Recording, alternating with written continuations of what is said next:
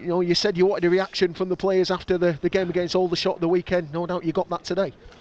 No, I thought we were very good. I thought we were outstanding. I thought we played the conditions really well. Obviously, we are primarily a football team, a possession-based football team. But you know, when it's blowing a gale, it's really windy. On a cold night, we have to dig in. And to a man, I thought we were outstanding. I thought our effort, our commitment. I thought that the shape suited us really well. And finally, we put our chances away. Some great crosses into the box. Delighted for Blythe. You know, it's a long time coming, that goal. I'm really pleased for him. I thought the shift he put in as a number 9 was magnificent. And you know, as I said, you can name a few players today, but I thought to a man, all 11 were outstanding. I mean, injuries in the last game forced you to make a few tweaks to your side. Jason Taylor starting as a centre half, Josh Kay starting as a right wing back, but you couldn't have been more happier with the reaction from the players and what they did out there. No, listen, it was always the plan to come to Wrexham and go back to 3 at the back. I thought it would suit the way we play against them. I thought we highlighted their weaknesses with that shape. It was a plan before even the Aldershot game to go to that shape for this game. Our tactic was pretty much to use the width, use the wide players. Josh Kay was more of an attacker. And Reece Norrington-Davis, I thought, welcome back, magnificent. To get wide, they overcover, they get really narrow, Wrexham, so to get the ball wide, get crosses in the box and hopefully finish our chances, and we've done that today. I mean, just one of the, as I say, pressing on the concern, just as you get players back in the shape of Norrington-Davis, 2 players pulling up today in Jack Bartram and of course Dior Angus in the first half. Just what can you say about those injuries? I'm used to it now. I don't think I've been able to pick the same team all season. Reece Turner's hurt his hamstring in the warm-up, then we've got Jack Bartram. I thought it was a red card, to be honest. I thought it was a bad tackle. If you have a look at the lad's leg in there, it looks a nasty one. Probably should have been a red, so we're unfortunate with him. And Dior's just gone over on his ankle, so it's not ideal. We are down to bare bones, but I must say, you know, the lads that came on, the lads that are playing out of position were magnificent. Their effort, commitment, desire to win this football match was second to none, and we thoroughly deserved our win.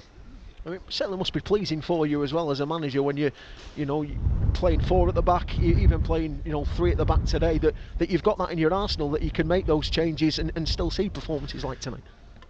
Yeah, I mean, obviously I've said it all season, we work ever so hard on the training ground, and we work on different shapes, on 4 at the back, 3 at the back, 2 up front, 3 up front, and it shows you the work we put in on the training ground, that we're able to adapt and overcome in most circumstances. I think tonight, as I said, we had a game plan against Wrexham, and I thought the game plan worked outstandingly well. But it only works well if the players commit to it and do their jobs, and I thought, again, they were outstanding tonight. And I hope the Barrow fans that are travelling the numbers again were ever so pleased with the performance.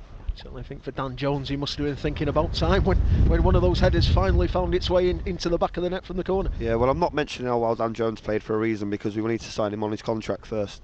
So hopefully he'll fly under the radar. But for me, Dan was man of the match tonight. He headed everything, he defended properly, and he's got on the score sheet. Hallelujah, because I've been moaning at him all the time for missing chances, but finally he gets one.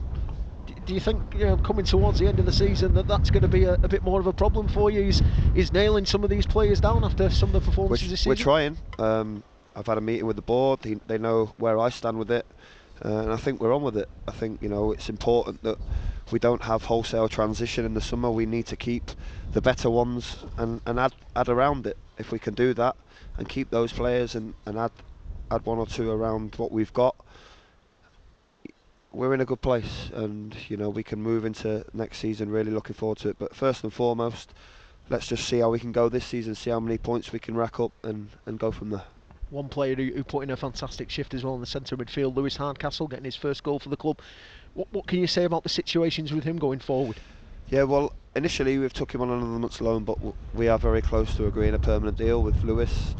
I don't think that's far away. Hopefully we can have that tied up by the end of the week. Brings us on to the next game, a nice long trip to Eastleigh at the weekend. You must be happy going forward that you can see this team pushing on, a strong finish to this season.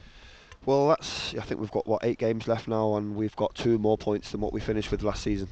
So, that's obviously a positive. But as I said, we just got to go into every game. The frustrating thing for me, and it is frustrating, I just said to the players in there that these are top of the league, and on our day we can more than match and beat anybody. You know, we've just left points out there at certain stages, and you know, I'm slightly down, disappointed as to where we are, because I genuinely think we can be a top 6, top 7 team.